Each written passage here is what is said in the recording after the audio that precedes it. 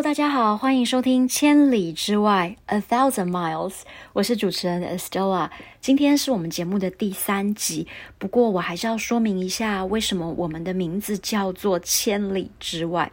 它其实就是来自孟子的典故，说一个很骄傲的人不让任何人靠近他，即使是在千里之外。但当时取这个名字的时候呢，我们的用意就希望说，不是把学生，全世界要学中文的人拒于千里之外，而是把大家从千里之外带进来。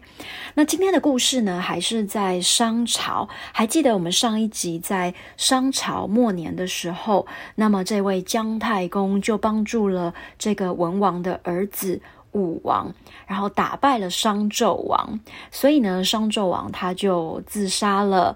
那么这个武王呢，就问说，姜太公，那他留下来的这些臣民怎么办？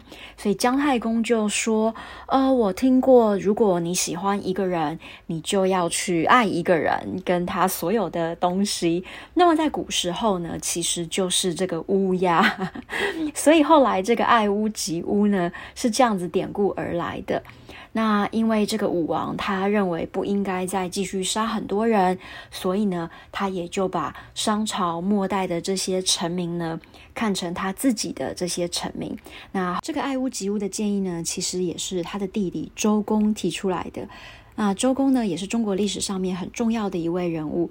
那么这一集呢，我们还是一样由中文课的宋老师来给大家说这个故事。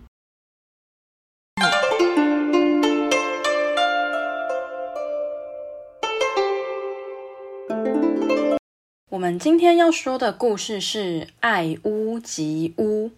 爱屋及乌，第一个屋是屋子，房子的屋；第二个屋是乌鸦，黑色的乌。这一次的故事跟上一集一样，都是发生在商朝末年。上次我们说了，周文王请姜太公来帮他推翻商纣王，姜太公也成功的帮周文王跟周文王的儿子，也就是周武王推翻了商纣王，建立周朝。商纣王知道自己不可能再打赢周武王，所以商纣王就自杀了。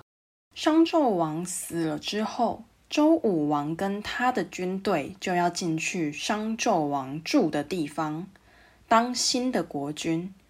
这时候周武王就问姜太公，我们要进去商纣王住的地方了，但是那边还有很多商纣王的大臣跟人民，他们可能不想让我们进去，继续跟我们打仗。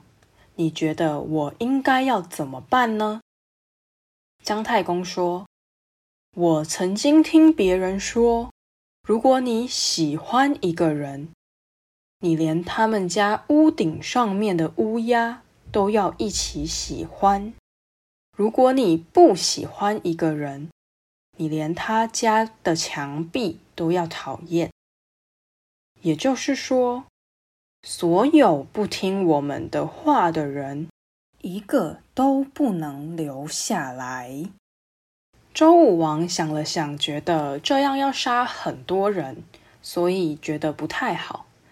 这时候有另外一个很厉害的人叫周公。周公说，我觉得要让人民百姓都回到自己的家，国君不应该只喜欢一些人，应该是所有的人民都要喜欢。周武王觉得这样做很好，后来就这样管理他的人民，人民都过得很快乐，也非常喜欢周武王这个国君。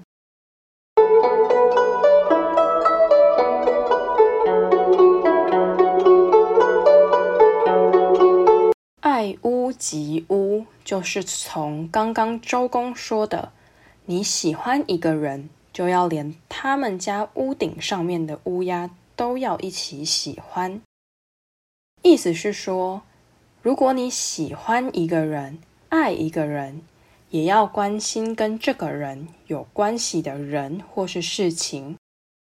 我们可以说，你爱他，应该要爱屋及乌，也要喜欢他的家人才对。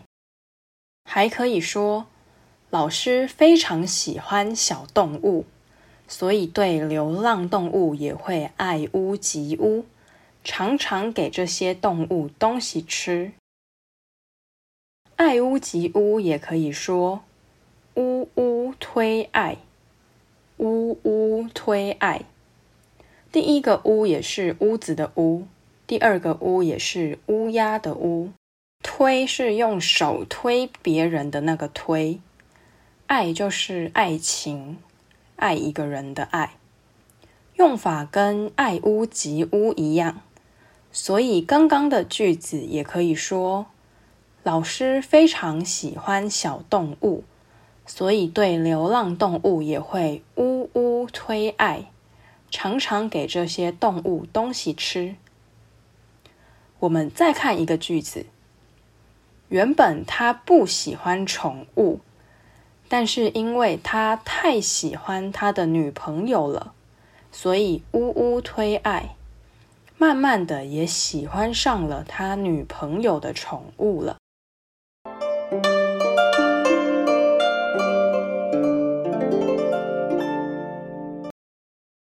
以上是今天的节目内容，你都学会了吗？喜欢中国历史、成语故事的话，可以继续追踪 Mandarin X 中文课的脸书以及 Instagram 账号。